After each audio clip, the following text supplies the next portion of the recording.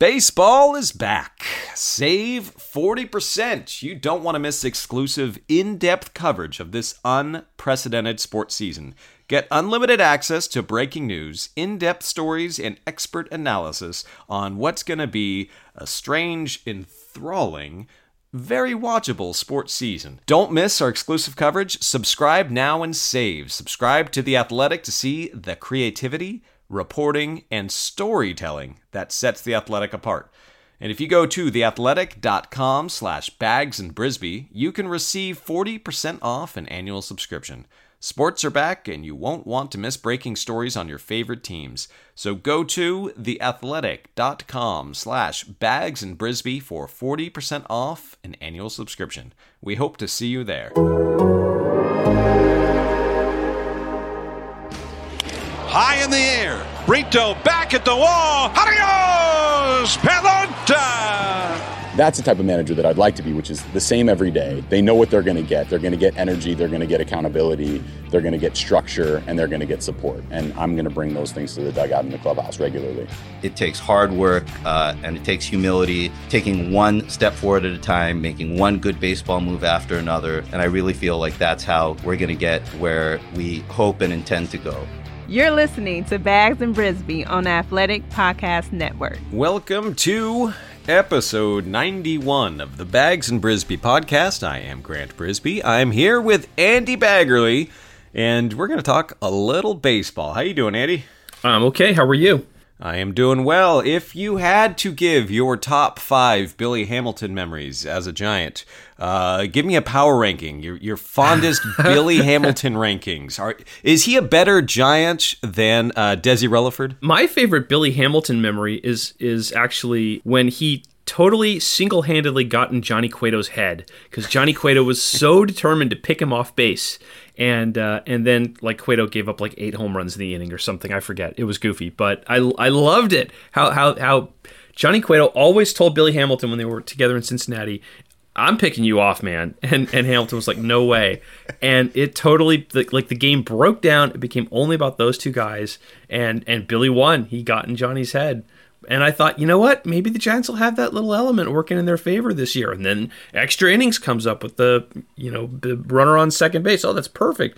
But alas, no room for Billy Hamilton at the inn of San Francisco. I don't want to read too much into the move, but it seems to me this is a move that's made when you're happy with Mike Yastrzemski's defense. Is that reading too much into it? Yeah, I think it's totally, in every way, a reflection on Mike Yastrzemski. What he's doing to be an everyday player, what he's doing to hold down center field, the fact that center field is playing the way it is, and it's not as big as center field. You can play a little shallower because, the wall's 10 feet closer to you. I think all those things are a factor. And, the fact that they probably wanted Hamilton on the roster, especially early when they could carry 30 players. But as of Thursday, they're going to go down to 28. So I think they're looking at making some tough choices. And they're like, hey, man, we can't have a pinch runner on this team who's only a pinch runner when we're about to lose some roster spots. So off to the Mets he goes.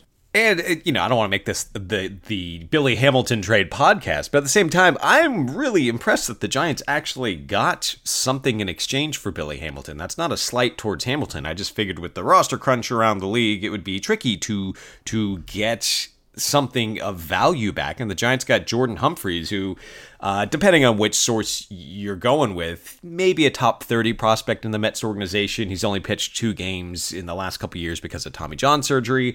But before that, right out of high school, he was throwing strikes, like a freaky amount of strikes. And he was healthy enough to pitch in the Arizona Fall League last year. He was up in the mid-90s, or I'd say 93, 94 in spring this year. I don't know. There's something there, and I'm just really impressed. That's a neat little magic trick that Zaidi pulled off.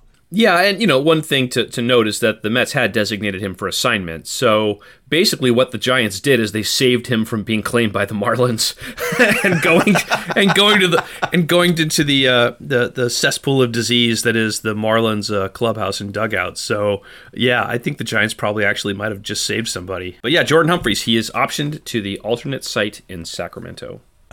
The alternate site still sounds creepy. Okay, we're going to talk about the Giants series since we talked on Thursday. Since then, the Giants have played 3 games. 2 of them were pretty darn good games against the Texas Rangers, and they continue to look like a functional baseball team. There are issues that maybe, Jeff Samardzija isn't looking quite right. Velocity's not there. He had a blister, so he's not throwing the split finger. But there's stuff going on that I'm not opposed to. What are your thoughts over the weekend? Yeah, I think you have to be encouraged by the offense. I think we all knew that they were going to have a pretty decent number of right-handed threats against left-handed pitching. And early on, they were really struggling against right-handers. But I think that this lineup is going to be okay. I think that they're going to score more runs than we've seen. I like the approach of hitters in general, whether it's Donovan Solano or Yastrzemski, or even like Ivan Longoria comes off the deal and he's scalding the baseball. Brandon Crawford's got a more open stance and he was making a lot of hard outs, and now he's hitting them off the arcade. And Hunter Pence starts 0 for 23, but Gabe Kapler sticks with him, not only starts him, but starts him in the cleanup spot and puts him in left field, and he hits a triple and works a walk and makes a nice catch in foul ground that I didn't think he had a prayer of getting to. So, I think some of the veteran players have shown some good spark and some good life, and you got to be encouraged with their ability to come back, their ability to hit the ball out of the ballpark. It might be one of the more lively offensive teams that they've had,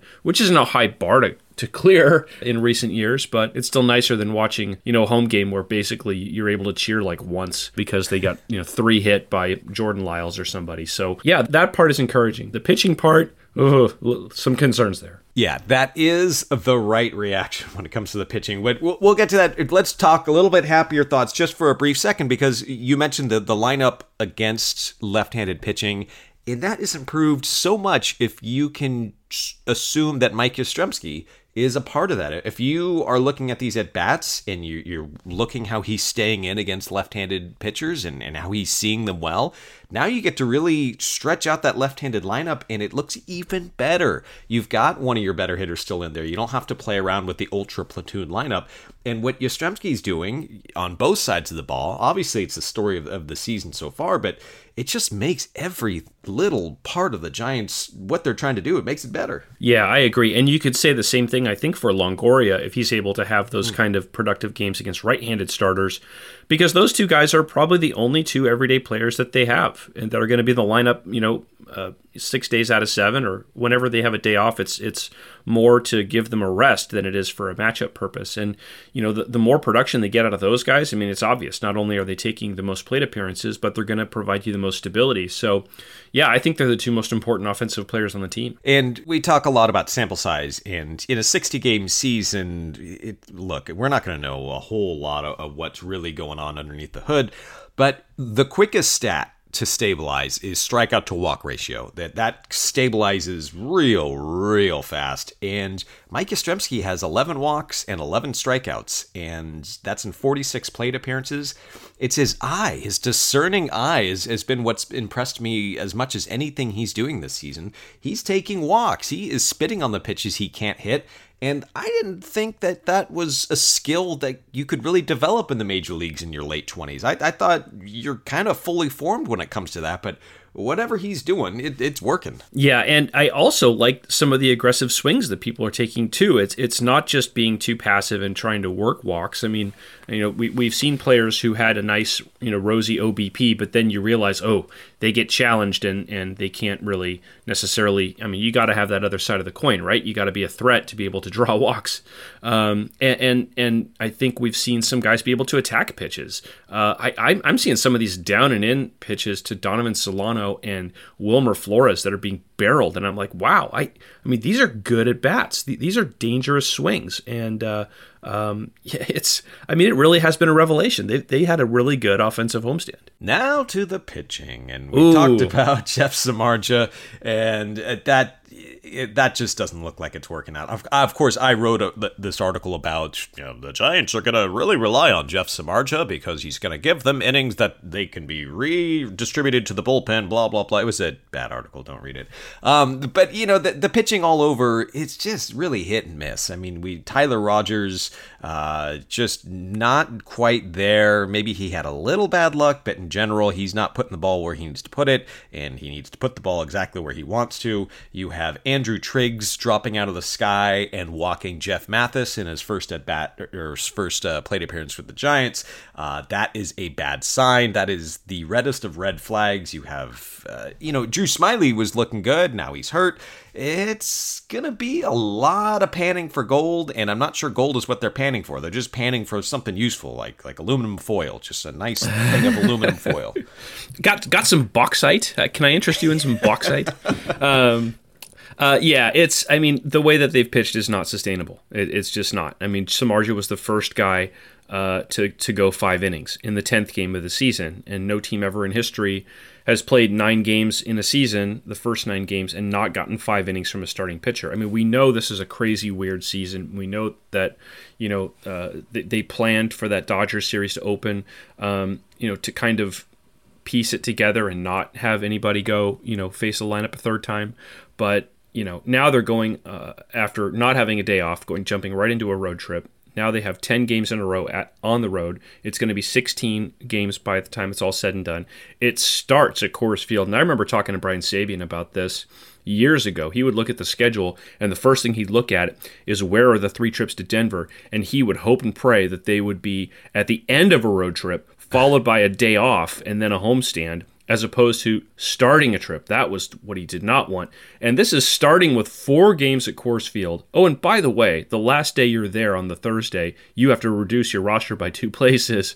And then you go to Dodger Stadium, the one place where they most want to scheme and set up their pitching, and now they're not going to be able to. I mean, it's going to be almost impossible for them to know what they're going to have for that Dodger series. And then after that, the Houston Astros, another decent team. So, this is going to really be a difficult road trip if they can't start to get some length out of Kevin Gausman, Johnny Cueto, Logan Webb. Those guys are really going to have to step up. Yeah, these are all good, dare I say, harrowing points. I didn't think that about starting a road trip at Coors Field. I mean, 4 games at Coors Field is just, that's always been the Giants' kryptonite. Good team, bad team. Playing 4 games at Coors Field, it's unfair. It's a weirdo park, a weirdo situation. The Giants get it back a little when the Rockies come to Oracle Park and they're discombobulated because they're not at altitude anymore. So I feel bad for the Rockies franchise because they don't really know quite how to navigate Coors Field. But it's when you have to go in there, it's just a house of horrors. Yeah, and I was sort of making notes to myself to figure out how are they going to do this with the pitching? Because, like you said, Drew Smyly has tweaked his finger, and he's got a pulley injury with his finger. And good luck with that. We all know how pulley finger injuries are. They're just not good. I haven't heard of that one before. But you can't use him at Dodger Stadium, and they liked him so much against the Dodgers, they schemed a way to use him twice in the first series, and now they're not going to have him at all. And Tyler Anderson comes out of the bullpen. Obviously, he gives up the homer yesterday to Joey Gallo, but he only threw 26 pitches. It looks like he probably would be an option to go into Smyly's spot. But, how do you line these guys up? I mean, you've got, 4 games at Coors Field and then Dodger Stadium. So the opener at Dodger Stadium would be Jeff Samardzija's turn, and he's the guy they tried to hide from the Dodgers the first time around. So I'm really going to be interested to see how they try to line up their pitching here, whether they use openers, I don't know, but it's going to be, I'll bet you we're going to see Derek Rodriguez or Andy Suarez or both of them. They're both on the taxi squad, and I have a hard time envisioning scenarios in which they're not on the active roster pretty quick. Yeah, I was surprised on Sunday that we saw Tyler Anderson. I was surprised that we saw Connor Menez. I just figured these were guys you were going to use to get length at Coors Field. But look, with the 30-man roster going down to 28, you can't be as cute with the bullpen now as maybe you were in the beginning.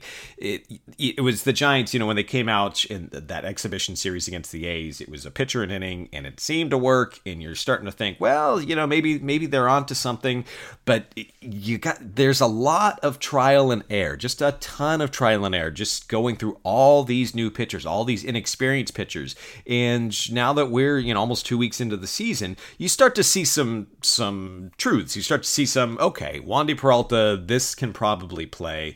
Sean Anderson, he's walking a lot of guys, but you can see Yastrzemski, that's a bullpen arm you want. Rico Garcia, you start to make a list of who might be in the final bullpen, but it's not going to be the sort of bullpen where all the relievers are going to appear in every game and you're going to have a bullpen game every game. You're going to have to pick your spots like a normal traditional bullpen, and the Giants seem so far away from that. It seems so far away from a normal pitching pattern. Yeah, the good news is that they have, like you said, they've found a lot of interesting arms and people who, look like they could be pretty dependable. I mean, Sean Anderson has looked, great. He's made a couple of mistakes, but the stuff has been great. Rico Garcia, I think, probably has been as impressive as anyone. Sam Coonrod is now on the DL, but Caleb Berriger is a guy who can definitely get swings and misses. So I think they've got enough pieces, and they've got enough pieces who can pitch multiple innings. But yeah, it's just, I don't think you can get through a 10-game road trip against these three opponents in these three locations unless you start to really be able to rely on some more bulk from your rotation. Now, if someone were to come up like a Suarez or a Derek Rodriguez, would they be out of the pen, do you think? Would they be spot starters? How do you think the Giants would deploy that extra arm that gives them length? Yeah, it's a good question. I mean, maybe they could start with maybe Suarez as an opener at Dodger Stadium and maybe even try to get 2 innings out of him and then switch gears from there. I could see them using the opener in LA for sure. I really don't, to be honest, know how the Rockies set up the top of their lineup, if it's all left or all right, but that could also lead it to an opener situation. I know Derek Rodriguez has not pitched incredibly well at Coors Field, not like a lot of people have, but so I don't see him in a starting role in this next series, but at some point they're going to probably need to cover innings, and you do that by essentially making some roster moves. And the good thing is they've got a lot of guys who have options, so you can bring them up and down. If they were in a situation where they had a bunch of Trevor Gotts and everybody was out of options, then I think they'd be in even more sort of dire straits. Yeah, it looks like the Rockies are a little bit opener-proof insofar as they start with lefty-righty, lefty-righty, lefty. That's David Dahl at the top, Trevor Story, Charlie Blackmon, Nolan Arenado, is he new? Daniel Murphy. But they are pretty. They don't platoon a lot at the top of their order. But I don't know. The part that drives me up the wall is that I don't know how Derek Rodriguez and Andrew Suarez are doing. There's no minor league stats. You're not looking and saying, oh wow, he really shut down the Salt Lake Bees last night or whatever. It's driving me nuts. Like it's total radio silence. Boy, he struck out 9 Rumble ponies last night. Well, let's get him up here. It's hard to, because there were patches last year where you would say, oh, Mike Yastrzemski, this guy's hitting in AAA. And you got to see that and anticipate. And now is Andrew Suarez the same guy last year? Has he learned a new pitch? Has he learned 2 new pitches? Has he added velocity? Is he missing bats? Is he not missing bats? Oh, let's see at Coors and then extrapolate from there. I hate it. Yeah, and not only do we not know, but the pro scouts don't know. Other teams don't know. I mean, you could, if you had some elements of surprise in your organization, you could really spring some traps on people. But, I think that it's going to be hard for a Derek Rodriguez or an Andrew Suarez to really surprise people. Everyone sort of knows what they have, and they've been around the league, and, they pitched a lot in spring training. So, but yeah, a guy like Berriger definitely, I think, surprised the Dodgers a little bit. Who knows? Maybe the guy they got from the Mets could be a surprise as well. But it's sort of crazy to think we're 1/6 of the way through the season, and maybe we're 100% of the way through the season, and they don't play another game. I really did think about that when I walked out of the ballpark after Sunday's game.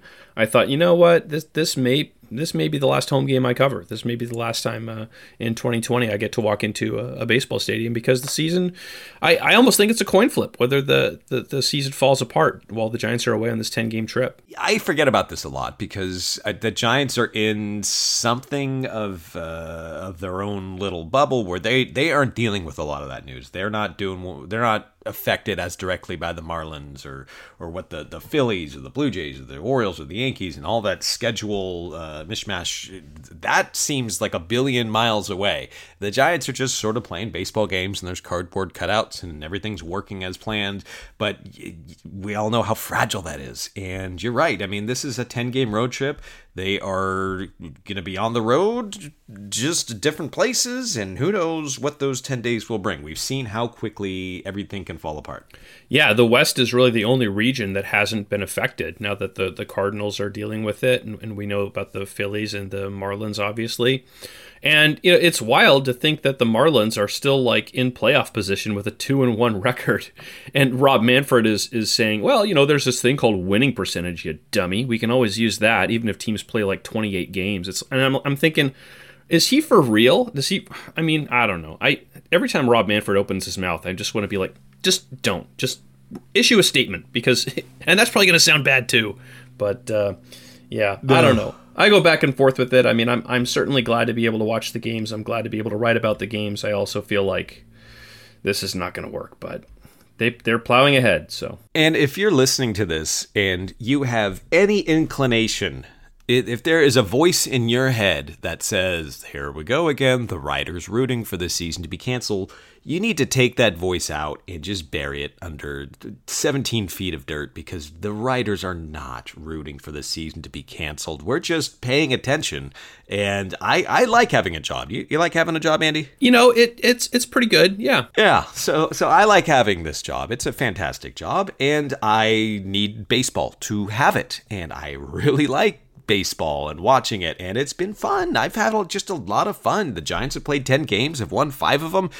There's new players. It's exciting. I get to pretend like I know if Austin Slater's for real. I'm like just excited.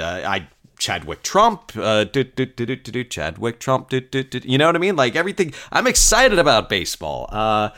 I don't know if it's the right thing. I don't know if it's possible. I don't know without a bubble. I don't know if there's a way to prevent all these infections. And I don't know if there's a way to have like a proper bubble. It has to be 1,800 people coming together and all individually being as safe as they possibly can. And that's not the story of this country. That is just not what is going on. And so, I don't know, I'm nervous, but I do want baseball to continue. Yeah, I mean, there are a lot of people whose livelihoods depend on it. And I'm not thinking about the players. I'm thinking about all the other people employed by baseball. And, obviously the vendors and the ushers and all the day of game people, all the people who sell products, during games. They're not going to make their money back. They're not going to. They're still going to be out. But there's a lot of TV production people. There's a lot of people who work for baseball clubs that I think if they can't make some revenue this year are probably going to lose their jobs. In some cases, already have. Scouts who've gotten furloughed, et cetera, et cetera. So, I don't think about the players as much but even in their case, there are players who aren't, multimillionaires and they have a small window to earn money in their careers and they're taking all the risks to do it. And all the other people, the security people, the cleaning people, there aren't a lot of folks at the ballpark. I mean, it's a pretty skeleton crew. Just being there, it doesn't feel like an area that's unsafe because they're taking so many precautions. But every single person who's there, I appreciate the fact that they're there, and I'm sure they appreciate the fact that they get to be able to get some work hours in and punch a clock. I sort of applaud everyone for trying to make it happen. Yet at the same time, it's problematic. And I'm not just talking about how you figure out by winning percentage who deserves that last wild card spot, but just, you just hope that we don't get in a situation where somebody has a complication and then gets seriously ill, or if anybody loses their life, it's not worth it. So that's sort of where my reservations are. Yeah, if you are feeling too happy and upbeat, if you're just in too good of a mood, I encourage you to read what I wrote after the home opener, because I went in there thinking I'm going to, write about what I did on my summer vacation. And I went to a baseball game where there were no fans, and here's how strange it is. And I wasn't excited about that angle, but I thought that was going to be my only takeaway. And it wasn't, because what I really noticed was the life in and around the ballpark is gone, where you're walking through and you see all these stands and you're seeing all these vendors that aren't there, all the workers who aren't there, and then you go outside and the Momo's patio is empty, and baseballism is closed, and I'm sure that rent is more than a couple bucks a month. And when you go down the Lefty O'Doul Bridge, and there's those sort of corners where the bootleg shirts are usually there, the hot bacon wrapped hot dogs, that's someone's livelihood, and that's not there. And it hit me. It was just so depressing that you have this baseball game, and yes, it's a little quirky and there's piped in crowd noise, but that's not the real story, because when you're outside, you see the devastation, and it is, man, I cannot wait for everything to return to as normal as we deserve at some point in the future, and it feels like a million years away. Yeah, well, we'll get there, and we'll probably appreciate it all the more once we are able to congregate and cheer together and be a community again. Until then, it's nice to be able to watch the games and, sort of critique performances. To change gears a little bit, I think probably the most interesting figure that we're learning about with the Giants this season is their manager. How is this going to work with Gabe Kapler as manager? And he certainly had an interesting homestand as well. He did. He had the anti-Bochy, or maybe an analogous to Mattingly moment, where he came out immediately after his pitching coach, and he tried to remove a pitcher, and the umpire said, "That's against the rules." And so he couldn't remove the pitcher that he wanted to, and it was a little embarrassing.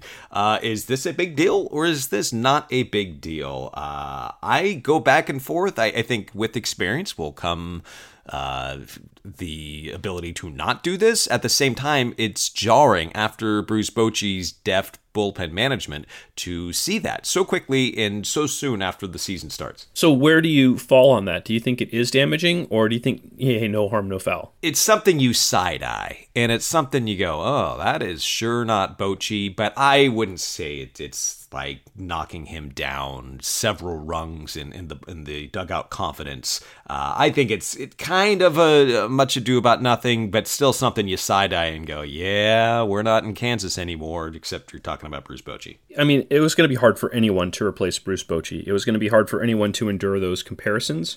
We know that Gabe Kapler the people who were against this hire were very vocal about it. And, it's hard to say that it was an unpopular hire or whatever, because we don't really have a huge, collection of data to really know that. We just know the people that were against it were pretty outspoken for a number of reasons. Some because of how he handled the situation, with domestic violence in the when he was Dodgers farm director. But probably for most baseball fans, it's just that, hey, he managed a Phillies team that really didn't do a whole lot in 2 years. He got fired with a year on his contract. And when he first took the job, he called for a reliever who hadn't warmed up, and the umpires let the pitcher warm up just so he wouldn't get hurt out of pity. And the league sent him a strongly worded memo saying, dude, clean up your act. And, I go back to what Farhan Zaidi said at the postseason press conference last year in October, when he said what he was going to look for in a manager. And he said sometimes you have guys who've done the job once, and maybe they've had some failures, and they've learned from those failures, and you benefit from that because you've learned from their failures in other places. And right then I thought, he's talking about Gabe Kapler. And if Gabe Kapler gets fired, that's the guy he's probably going to hire. The problem is anybody who had made up their mind that they didn't like Gabe Kapler, or that they were really, really sort of, like you said, side-eyeing this hire, they just got their red meat. They just got their confirmation bias, and now they've got their ammo. And it just was a bad look for a major league manager. I mean, this wasn't Don Mattingly, the hitting coach, who was the third-string guy, who was out there doubling back to the mound. I mean, he's probably not really supposed to know all those rules. But when you've been a major league manager for 2 years, and you've had a couple of problems with pitching changes, you got to know that stuff up and down.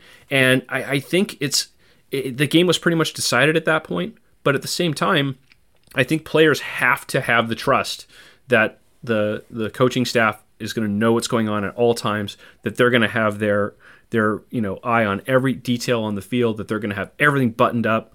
It's kind of like when you board a flight, you don't want to worry about, the pilot saying, "Oh, what does that switch do?" It's even if that switch doesn't do anything, you want them to know what it does. So I think that it is going to be something that is going to give more ammo to his critics, and also it's probably going to, maybe lead to some questions within the clubhouse to some degree. Just, hey, how buttoned up are we really? And the only way he can he can fix that is by not doing it again and having a track record of success and putting guys in good positions. Because I think he's done a really good job, honestly, with what he did in spring training, the culture he started to create, the way he's used his platforms for social justice without that becoming a super divisive thing on the team, to our knowledge.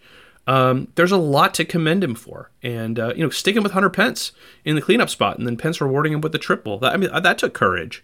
But, he can't let things like that happen again. Full disclosure, I have watched baseball a lot in my life, and I was unclear about the rule. I in my little pea brain, I thought that it was somewhat common for the pitching coach to come out, stall a little bit, and then the manager comes out right away. I in my head, it's kind of like a Berenstain Bears thing. I just thought that happened all the time. So I was a little taken aback.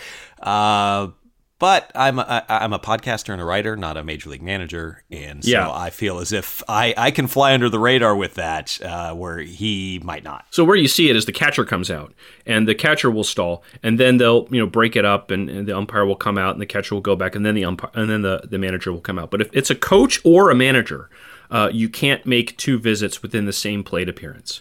And the rule is that if you make a second appearance, and you have to be warned by the umpire that it's not legal for you to do so. So the umpire has to say something, which I think they did to Kapler. Then that pitcher has to stay in. They can't be removed, has to pitch to that batter until that batter reaches base or is retired, and then that pitcher has to come out of the game. So when you remember back to Mattingly, it was Jonathan Broxton, and Tim McClellan was the umpire, and they screwed it up. They had Broxton leave the game, where Broxton should have stayed in to face the batter, which I think was Andres Torres. Instead, George Sherrill came out of the bullpen, and they came out later and they said, "Hey, we didn't. The umpires didn't apply this correctly." So even then, when Bruce Bochy called him out on that rule, no one really understood it. Still funny all these years later. Still funny. All right, this has been episode 91 of the Bags and Brisbee podcast. Thank you so much for listening. Thanks to Tanika Smothers for producing us. We will be back on Thursday to talk about a lot of Coors Field baseball. It's just exhausting thinking about it from here. All right, but thanks for listening, and we will see you then.